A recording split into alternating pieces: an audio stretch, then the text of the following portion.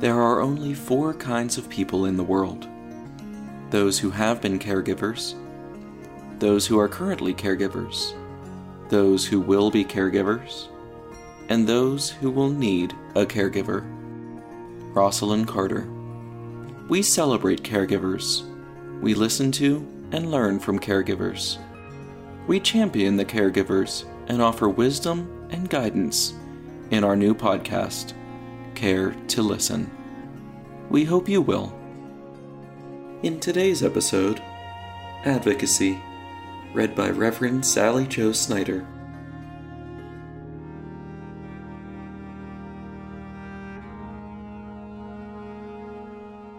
Hi, my name is Reverend Sally Jo Snyder, and I've been involved in advocacy for over 30 years, working on campaigns on local, state, and national levels.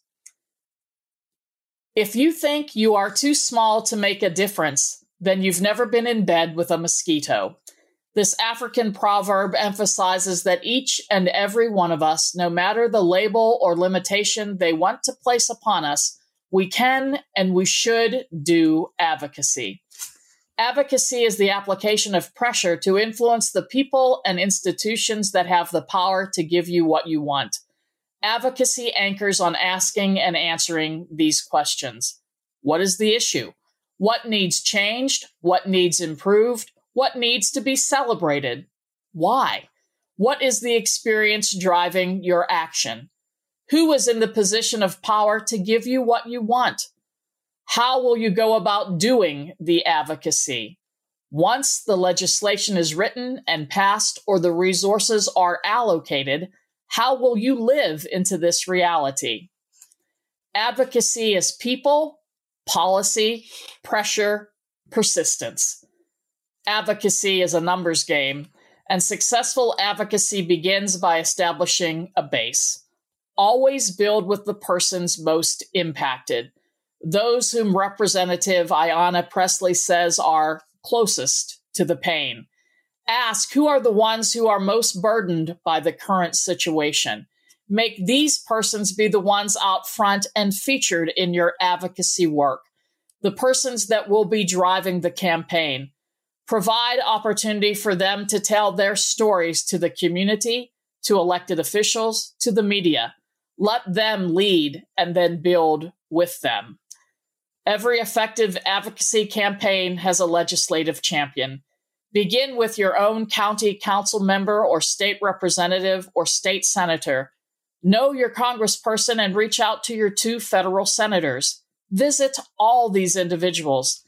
Keep in constant communication with them.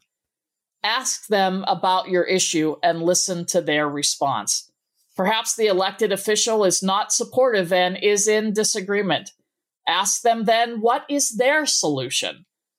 If they are in agreement with your position, ask them to take the lead in drafting a policy position.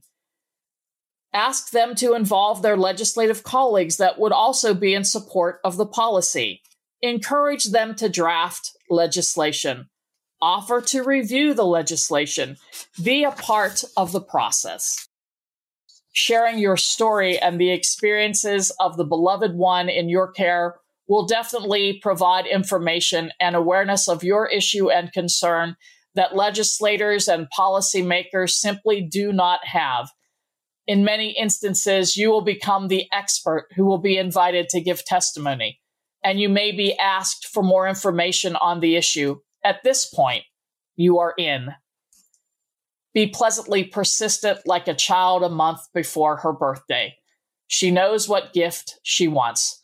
She will not ask her siblings to get the gift for her because she knows they don't have any disposable income. She knows that you are the one who can get her the gift she desires. You are the mark. She will ask you over and over and over. You have the power to give her what she wants. Her efforts will be the example of persistence. Learn from her. Be constant and consistent in your communication and in your asking. Make phone calls. Do legislative visits. When elected officials are home in their district, your priority should be to visit them. Involve other members of your team to also call and visit. Keep track of the number of calls and visits. Each time when you go to visit or make a phone call or have a conversation, be sure to ask the elected for their support. If they have voiced their support, then ask them to take action, to do something. Not everyone knows about your issue and concerns. Neither do they care about the new policy you want to be created and legislated. Educate them. Make them aware. Advocacy is raising awareness and capturing attention. Be able to summarize the core of your message into a slogan that fits on a button, a bumper sticker, a t-shirt. Encourage the individuals in your advocacy work to wear the button every day and everywhere. Persons will begin to notice. You will have conversations. Send a button and a t-shirt to the elected officials. A button and a t-shirt worn by the group involved in the advocacy effort raises awareness. It also unifies the group. Persons are now a part of something that impacts them. Tap into that sense of belonging and connection and allow it to fuel and to drive the advocacy efforts. The labor of advocacy is long, and it can be and often is exhausting. There will be frustration and there will be disappointment. Some of what is needed will take years to be accomplished. Therefore, one is always thinking about ways to grow one's base of participants.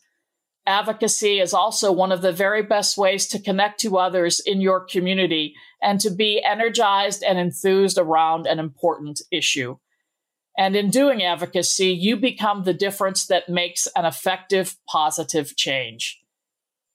Make time to celebrate the moments and the little victories. Every time someone completes a legislative visit, recognize and rejoice. Every time someone writes and has published in the local paper a letter to the editor, recognize and rejoice. Every time someone shares one story at a rally or a community forum, recognize and rejoice. Margaret Mead said it best and accurately. Never doubt that a small group of thoughtful, committed citizens can change the world.